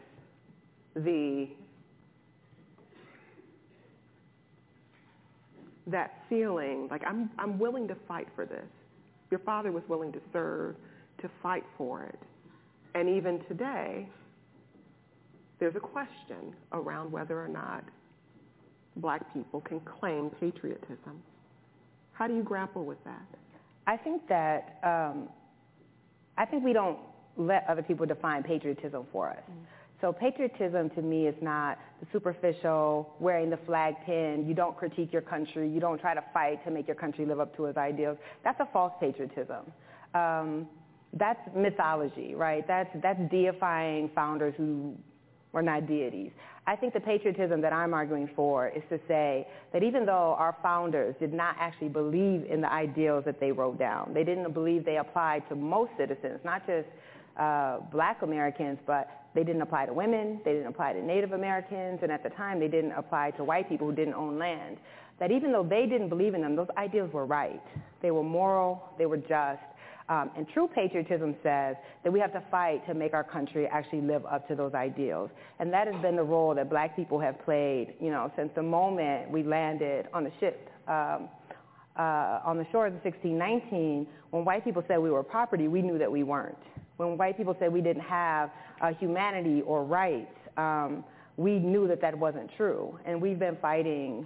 I guess that's why I argue no one's actually more patriotic than us, because while most Americans have been willing to fight wars abroad for democracy, we've had to fight abroad, and we've been willing to die right here on these soils to make them true, not just for us, but for everyone. And that's actual patriotism, not a blind faith.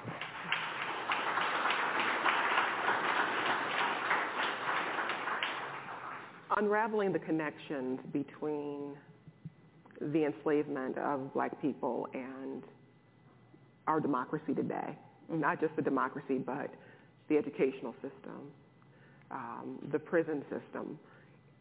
How did you all even begin to figure out how to tackle all of that? Yeah.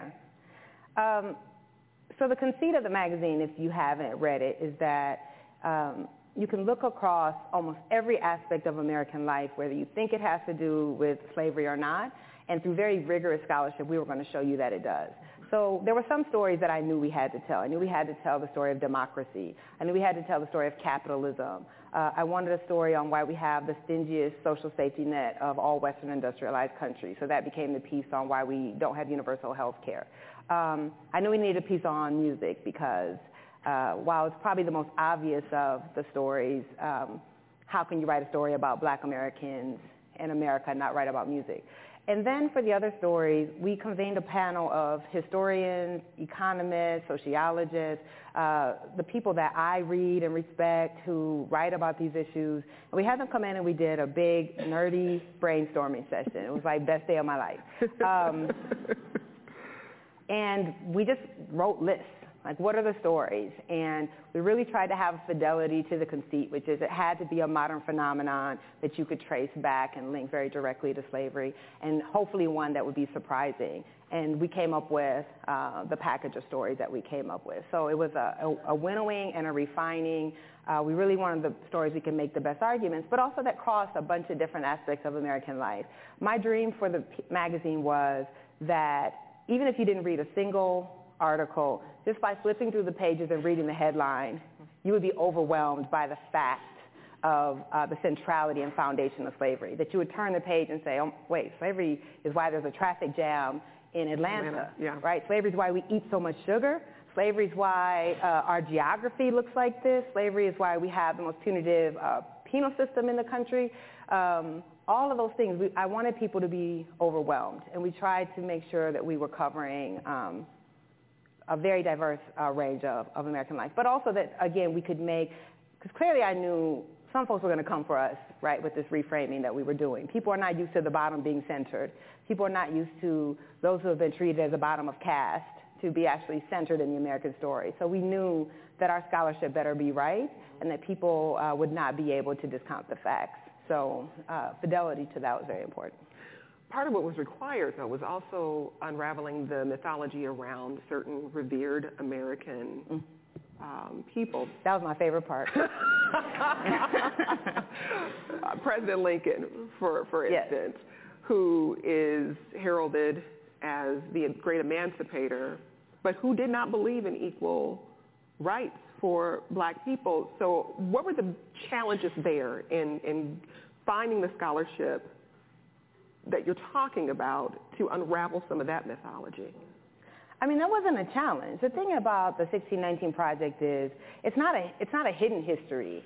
All of this stuff has been written. There are tons of books, tons of original documents, and actually all you have to do is go to the words of those people themselves. They were very explicit about how they felt about slavery, about how they felt about black people, about how they felt about political rights.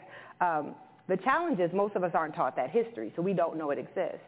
One of the things that I'm really interested in is the idea of national memory and how we are taught things in a certain way to have a certain idea of who we are as a country. And clearly what the 1619 Project is doing is trying to subvert that national memory and that idea of who we have. And so you have to go after the founders, right? Like if you think about Thomas Jefferson, who we are taught that it's kind of just marginal that he owned other human beings. Like, we don't really need to deal with the fact of that. But at 33 years old, this man has enough wealth and enough education to be tasked with writing the Declaration for a brand new country that was seeking to fight the most powerful empire in the world. You get that wealth and power on the backs of enslaved people who are working on a forced labor camp, right? As he's writing the Declaration, the words that are considered some of the most famous in the English language, which is, all men are created equal, endowed with inalienable rights. His enslaved brother-in-law is there to serve him, to keep him comfortable as he's writing these words about freedom. And he knows that even his own family members will enjoy none of those freedoms as he's writing. 10 of the first 12 presidents were enslavers. Part of the reason we wanted to become our own country was the colonists' fear that Britain was going to eventually abolish slavery. If we're not taught that, how can we grapple with this legacy? If we're not taught that, one of the most common things I hear pushback to my work is white people in the North fought to free you guys, right? Died for your freedom. Most white Northerners were not dying to end slavery. And Lincoln says himself, most white people don't care either way about black people. They just want to save the Union. And he actually blames black Americans for the Civil War. If we did not exist, if we had not been enslaved, there would be no war. That history is critical to our understanding of who we are. And we have to understand that the founding paradox, which is a nation, yes, slavery is an ancient institution, and many societies had slavery, but only one was founded based on the individual rights of men. Only one was founded on the idea that all men are created equal. And that is also a country that was depriving absolute rights from 1/5 of its population. And the way that we have grappled with that lie is to, one, marginalize it and to pretend slavery wasn't central, and then to marginalize the people who are the everyday reminder of that lie, right? Black people are the most inconvenient people in America because the 40 million descendants are only here because our country was founded on a lie. And so we have been punished for that for 400 years. So for people who maybe haven't read the magazine or listened to the podcast, I want you to just use one example to connect the dots from the enslavement of Black people to modern America, education, whatever you'd like, but just to give us that framework to understand 1619. Sure. So what was important for me in the project is not only to show that slavery was foundational to the United States and in our DNA, but to show that we have never been able to contain the harm of slavery just to the people who were enslaved. And this idea that you can contain the harms of racism just to Black people is false. And that's why I wanted a story on why, of all the Western industrialized countries, we have the stingiest social safety net. We are the only ones without universal health care. One of the few that don't have universal college. Our parental leave is amongst the stingiest. We have the lowest rate of labor unions in the industrialized world. And that all can be traced back to slavery. And so there's a piece in there about why we don't have universal health care. And the very first universal health care program comes out of the Freedmen's Bureau at the end of slavery when overnight 4 million people are liberated. They have no money, they have no home, they have no health care, they have nothing. It's a liberation that just means you're free on paper and you have nothing. And very quickly disease begins to spread in this population, and the Freedmen's Bureau realizes if they don't contain this disease, it's going to start to spread to white people too. And so they found the Freedmen's Bureau, which is offering universal health care, but there's immediate pushback with this idea that you shouldn't give Black people things because it'll make them lazy. So think about this. You're the people who had labored for 250 years without earning a dime for their labor, who had built the material wealth of this country, and the belief is if you help them to transition from slavery to freedom, that you will be creating a dependent people who are getting something they don't deserve. So you trace that. So we end up killing universal health care in the Freedmen's Bureau hospitals. And every effort since then to try to get universal health care has died because white Americans have believed that Black people will get something they don't deserve. And you see that rhetoric even with the expansion of Medicaid. The only place it doesn't expand is in the former Confederate states. And it is the belief that they will hurt large numbers of white Americans if they can hurt more Black people. And the polling on this is very clear. If when they poll white Americans, if white people think, majority of white Americans, if they think Black people will benefit from a social program, they oppose it. If they think that Black people will not benefit from the social program, they support it.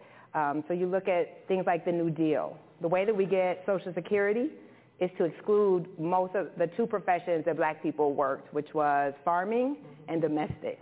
So they passed Social Security with a loophole that excludes most Black laborers. And you see this again and again in our history. And I think that was important because it doesn't logically make sense why we're the only country that's this wealthy that doesn't provide basic health care for our citizens until you realize that slavery makes everything illogical and that there's a logic to racism. And the racism is you'll hurt white people to hurt more Black people. In the magazine... I don't know it's going to get this real, huh?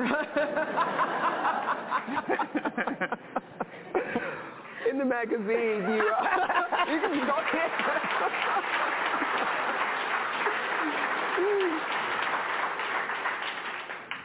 In the magazine, one of the things you spell out in pretty excruciating detail is some of the violence that was acted out, especially among veterans. You highlight that. And I'm going to quote you here. You write, "This violence was meant to terrify and control Black people, but perhaps just as important, it served as a psychological balm for white supremacy." Explain how violence, lynching, violence in slavery, how it worked as that tool, but also as that balm. Sure. So this is really important to me that we do not pull back on how horrible slavery was.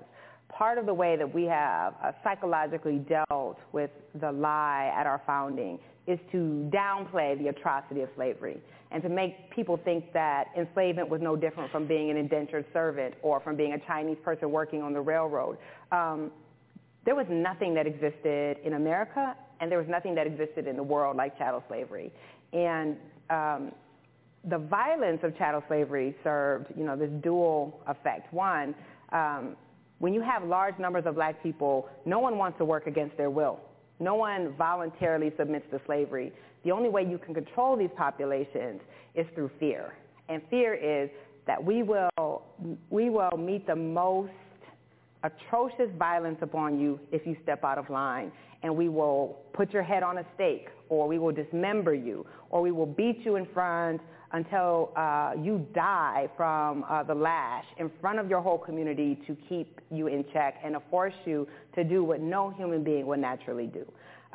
One thing that should be clear, we think a lot about, that these people who enslaved and allowed slavery were people of their time. But people of their time knew that slavery was wrong. There wasn't a single person.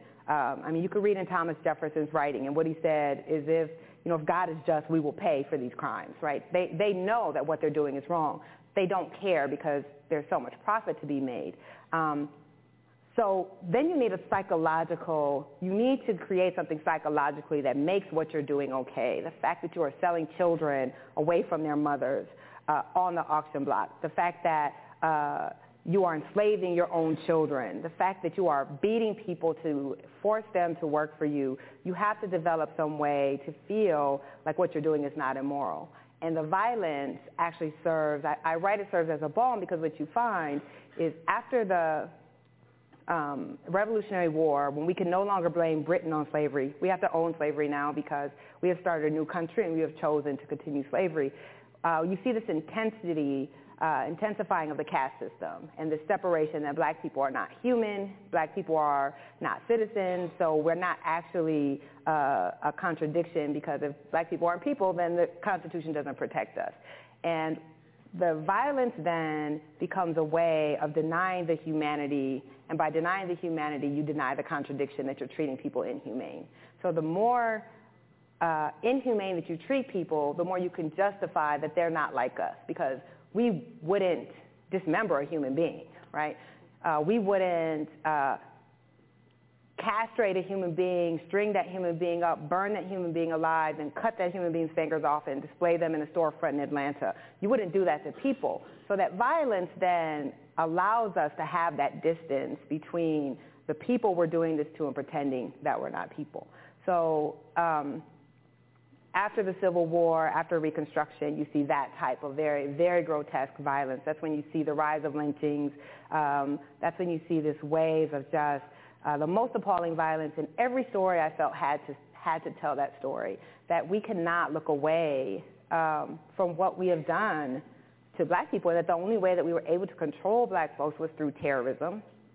And the only way that white Americans could justify what they did was through enacting violence on black people to separate us from humanity. No other race in this country has experienced that. That's just a fact. But I struggled with it too. For instance, in my piece, there's a photo of a lynching. And initially I was like, we need to show everything. And there was a big photo of a lynching. And probably a week before we went to print, my gut was just really hurting about it. And I just kept thinking, black folks don't need to see this. Like, it's dehumanizing. And we are dehumanized enough. And so we ended up running another photo. So there was this balance between wanting to be very honest about the violence. Especially considering the way that black people are stereotyped as violent, right? When you think about how the stereotype has been turned upon us, that we are violent, when the whole history of this country has been white Americans being violent against us, but also not wanting to do more harm to communities that have already been dehumanized. So that balance was difficult. That reminds me, there's a line, Eve Ewing, who most people here will be familiar with, Chicagoan, submitted a poem for the project, and there's a line that has just sort of settled into my bones. The poem is about Phyllis Wheatley, who is the first African-American published poet, and Eve writes, "How many I ams to be a real human girl? What turn of phrase evidences a righteous heart? If I know of Ovid, may I keep my children. Mm-hmm. Oh, but still, that one still gets me because it uncovers this struggle for there to be an acknowledgement of humanity. Yes. And I'm curious where you think we are with that today. So I write in my essay, right, the degradation serves a purpose. So the way that we are often taught to think about it is, and I hear this all the time, slavery ended 150 years ago, get over it. But the anti-black racism, the belief that black people don't feel pain the same, there's an article in there about that, which is still a belief in modern medicine. The belief that we are not as human, the degradation is necessary after slavery to justify the past sin. So you can't say that we are enslaving you because you're not human and then you're liberated and now welcome you as our equals. Because then we have to acknowledge that everything was a lie before and that we were immoral before. And that development then of the belief in the inherent inferiority of black people continues after slavery and clearly continues today. And you have to have this sense that, if we were allowed to succeed after slavery, then it gives lie to the whole idea of America and the whole system.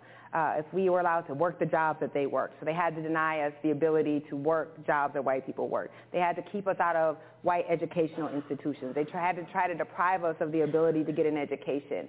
They had to deprive us of the ability to create our own art and our own music, because every success that we had would give lie to the idea that we were enslaved because we were inferior and not worthy.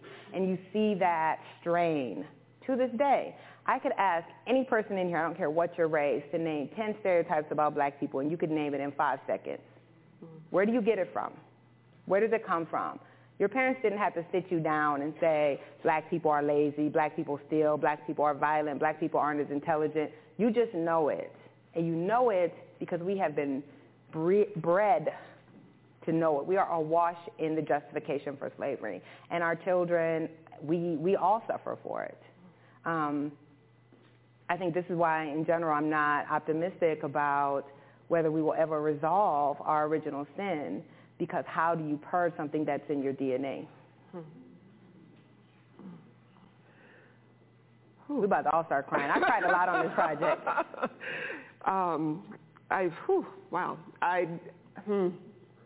Nicole. People don't come to get an uplifting talk if you come to see me. It's not going to happen.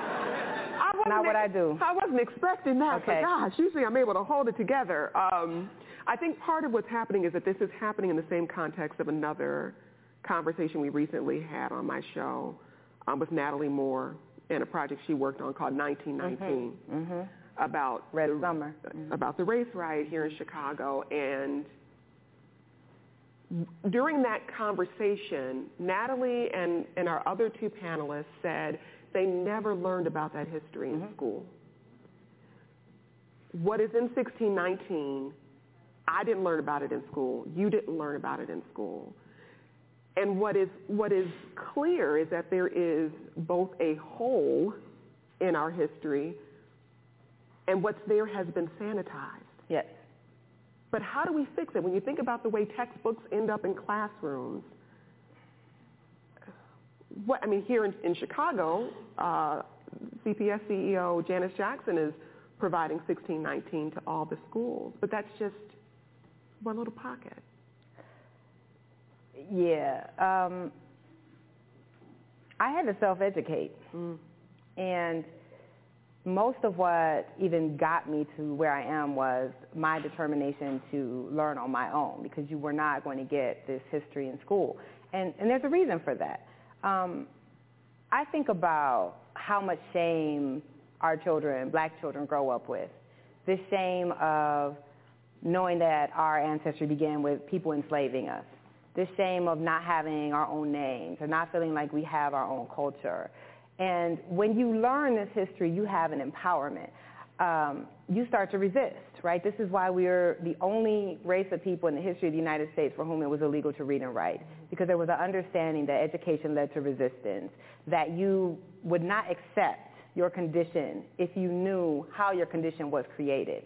And I think that's what I'm trying to do with the 1619 Project, is to say, clearly no project can fix all that is wrong with this country, but it can empower you.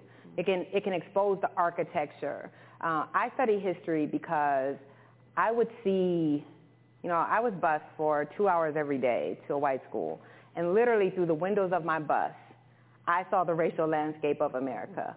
And I remember as a kid seeing how as we left the black side of town and got closer to the white side of town, and we crossed the bridge to the white side of town, all of a sudden the houses got nicer. There were more businesses. The potholes seemed to be fixed in the street. The schools were better. And even as a kid, I didn't understand that because I know the message that media and society was giving us, which is that black people didn't want better. But then I would see how hard everybody in my family worked. And I'm talking about the type of job that would break almost everybody in this room, right? Like in beef packing plants, jobs where they would come home at the end of the day and their hands would be so swollen they couldn't make a fist. These were hardworking people who could never get ahead. And it didn't make sense. But when I started to study history, everything started to click into place. And I started to realize it was not us, that something was wrong with us. It was that the society was created to intentionally have everything that we experienced was intentionally created. And that's power. And I think once you get that power, it can't be taken away. So I can say probably the proudest thing and the most surprising thing that's happened on the 1619 Project is we partnered with the Pulitzer Center on a curriculum. The Pulitzer Center is a sponsor of this event tonight. And the 1619 Project published 6 weeks ago. It's being taught in 2,000 school districts in the country, in every state in America. And so I never thought that would happen.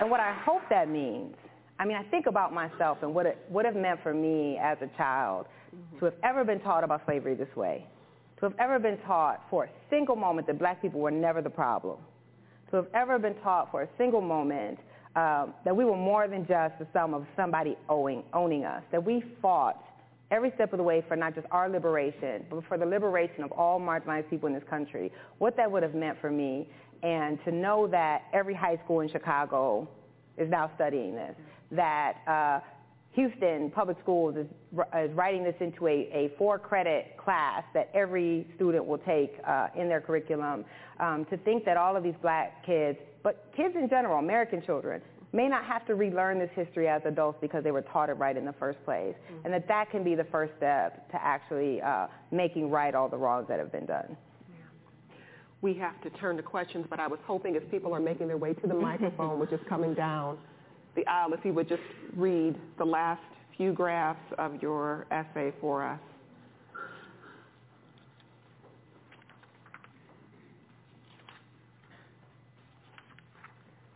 There you go. Okay.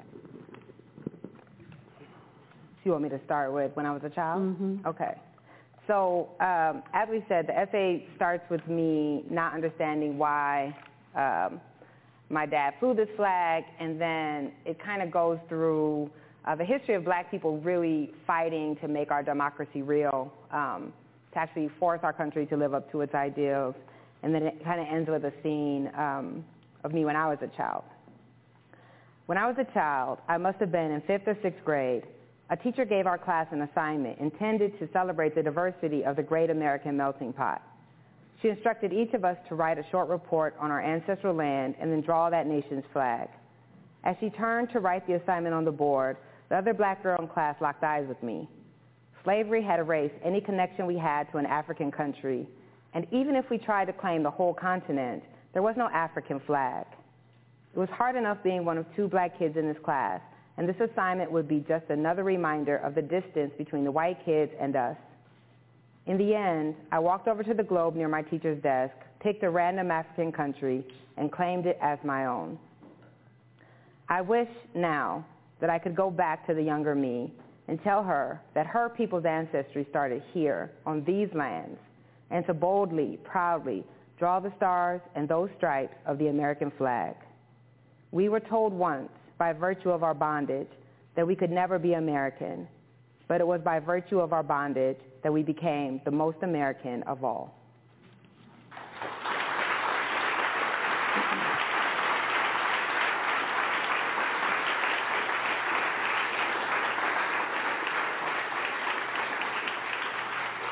Take some questions. Go ahead. Before we go, I just had to shout out Reverend Jesse Jackson, who's sitting here in the front row.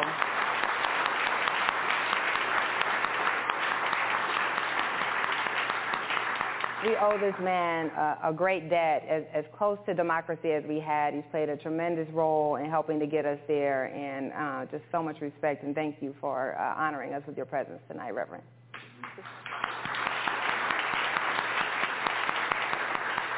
Sorry about that. So hi, my name's Cavell, and I'm a fourth year here in the college. I really like your metaphor of like slavery as like America's original sin, and so I had the privilege of seeing Ta-Nehisi Coates in this space on Saturday. So I'm wondering, what are your thoughts on reparations and how that does that even like fix this original sin? Does it fix any portion of it? Yeah. So nothing can fix what's happened, and my answer to that is, you cannot read, if you actually read the project, start to finish, you cannot read the project and not understand that something is owed. And that something is not merely social programs. So yeah, I think that I believe in reparations. I believe the reparations are owed. I believe the reparations are owed in terms of a cash payment, as well as much more rigorous enforcement of our civil rights laws and other social programs. And I think we really need to question why people are so opposed to making restitution for what was done. Yeah, y'all definitely should clap for that. Thank you. One of the things that I say at the close of my essay, which I think is a good reminder, I'm 43 years old, and I'm part of the first generation of black Americans in the history of the United States who was born with full legal citizenship rights. We have been here since 1619, and a decade before I was born, it was perfectly legal to discriminate against people simply because they descended from American slaves. So when we think that this is ancient history, and when people say, you never suffered slavery, well, my father grew up in racial apartheid. My grandmother couldn't vote until she left the South as a grown woman. We need to understand that this legacy is with us right now, that there are living victims. I just pointed out Reverend Jackson, who was also born into a country that practiced apartheid. So we really need to question why we will not address the legacy of slavery. And it comes from that same idea that we justify our sin by saying black people are undeserving, but we actually hurt our entire country through that denial. Hi, my name is Kim. I'm a second year in the college. And you mentioned earlier that as much as the founding principles of the country and the Constitution and whatnot are righteous and just, that the people who wrote them did not believe in them. And I think it's safe to say that most of the students in this room, and probably the rest of us too, are expected to read a lot of books written in that same situation. So Locke, Hobbes, all of the quote-unquote classics. So my question for you is, how do you deal with those old, like, foundational-ish texts? Is there anything to be gained from them? And how do we separate out the virulent bigotry from anything that might be of use? I mean, yeah, of course, right? The 1619 Project and myself, I'm not arguing that we erase history. I'm not arguing that you don't read the Declaration of Independence just because Thomas Jefferson didn't necessarily believe it applied to most people. You have to read all of those texts. One, they help us understand who we are. And it's not that those men had no value, but it is also, again, let's not deify these men. Let's say that these were men who were very hypocritical, who had lots of contradictions, but who also had a vision that black people actually worked to perfect. So it's a matter of, when you teach about Thomas Jefferson, when you talk about Monticello, let's call it what it was. It was a slave labor camp. Let's talk about how he built his wealth. But let's also say that he wrote some amazing words that really set the roadmap for who we are. I'm not arguing that 1776 doesn't matter. I'm just saying that 1619 matters just as much. And we have to have the ability to teach both of those things at the same time. Thank you. You're welcome. Hello, my name is Savannah Bowman. I'm a first year in the college. And in the coming years, there's expected to be like significant shifts to like the minority population becoming the majority and just that lens in general. And I wonder, do you think that that will significantly impact the curriculum and how we teach students who are now going to be in the minority like about slavery and the past like implications that it had? Okay, so I'm going to push back on your frame in just a little bit. One, there's no such thing as majority-minority, right? That's an oxymoron. And the assumption that all people who are not white will somehow group together and vote as a bloc, right? It's not logical. Yeah. White people will still be the largest group in a plurality. What we also know is history teaches us that whiteness expands as it needs to. So more people will be brought into whiteness. If the Republicans stop doing whatever they're doing, they could break off a large percentage of the Hispanic population easy, right? They could actually expand the idea of what whiteness is, just like they did for the Irish, the Italian, the Polish, the Greek. So I'm not under no illusions that we will one day be a country run by those on the bottom. We will not. And you can look now at voting patterns, right? Black folks voted almost 9-1 or 9-1 against Trump, but other racial groups were more divided. They split. They didn't vote for Trump, the majority, but they were much, much more divided, and particularly Latinos on the vote. So I don't think that we can have a lot of hope that our changing demographics are going to lead to some greater epiphany about who our country should be. And I think you can look at Donald Trump as a reaction to our changing demographics and the sense amongst many white Americans that they were losing something as our country diversifies. And the last thing I'll say on that is look at the South, which was already in many places a minority white place that was still run by white folks. You can look at New York City, a minority white place, but where's the power and the wealth? It is not in the hands of black and brown people. So if we're going to see a change, it's going to be because black and brown folks form a coalition and enforce it, but it's not going to happen just because there's a demographic shift. Thank you. You're welcome. That was hopeful, right? Yeah. Hi, thank you for being here. I'm Myra Quadra. I graduated a few years ago, and now I work with a group of journalists in Chicago that investigates police misconduct. So I would love your advice, given your experience. How do you find balance in the subject of, like, in the content of the work you do, dealing with really difficult images, archival materials, research? How do you find balance in your mental health? And then similarly, when you're inviting other people in to read and engage with your work, what are some of the ways that practical ways you hope people act on your work? Something I'm struggling with in journalism is like giving people really difficult content to grapple with, but then I think people struggle with knowing what to do with it. Thank you for those questions. If you know me, then you know my answer is going to be I don't deal with that. I just drink a lot of bourbon.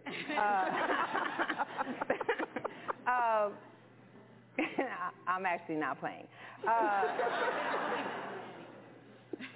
I don't have a good answer. This work is very, very emotionally taxing, very. And because it's not really work for me, I don't, leave it at the door when I leave work at 6 p.m. or 7 p.m. I'm thinking about it all the time. I never have cried so much on anything as I have working on the 1619 project, because to be immersed in the most horrible things that have ever been done to your people for 8 months straight, to be looking at images and words and not just my reporting, but every piece that was in there was very, very hard. And I don't think I dealt with it well. And my husband will certainly tell you he just learned to stay the hell away from me. I don't have great advice. I tell people to take care of themselves, but I don't actually know how. I think that you have to have your group of folks who are doing similar work, who you guys can sit and really talk through the emotions that you're feeling and not pretend. I don't believe in this sense of journalistic distance anyway. It doesn't exist when you're writing about your own people or when you're writing about oppression. But you have to have folks who at least can kind of try to help you work through it. But I don't do a good job at it. It's hard. What was your second part? It was like, what do you want people to do with the work after they engage with it? I don't expect people to do anything because I write about the most deeply entrenched societal issues, and I'm not writing to convert Trump supporters. I'm writing to try to get liberal white people to do what they say they believe in. So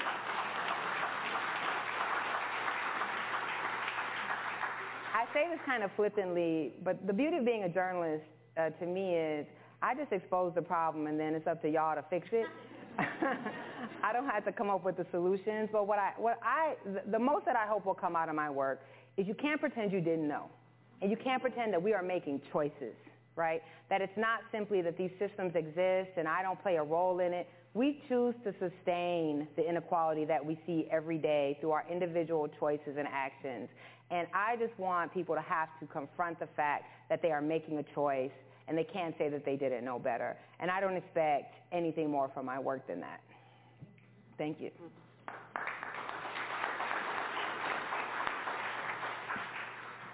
Hello, my name is David McMillan. I'm a fourth-year PhD student here at the university, at the Harris School of Public Policy. You go. And thank you, I appreciate that.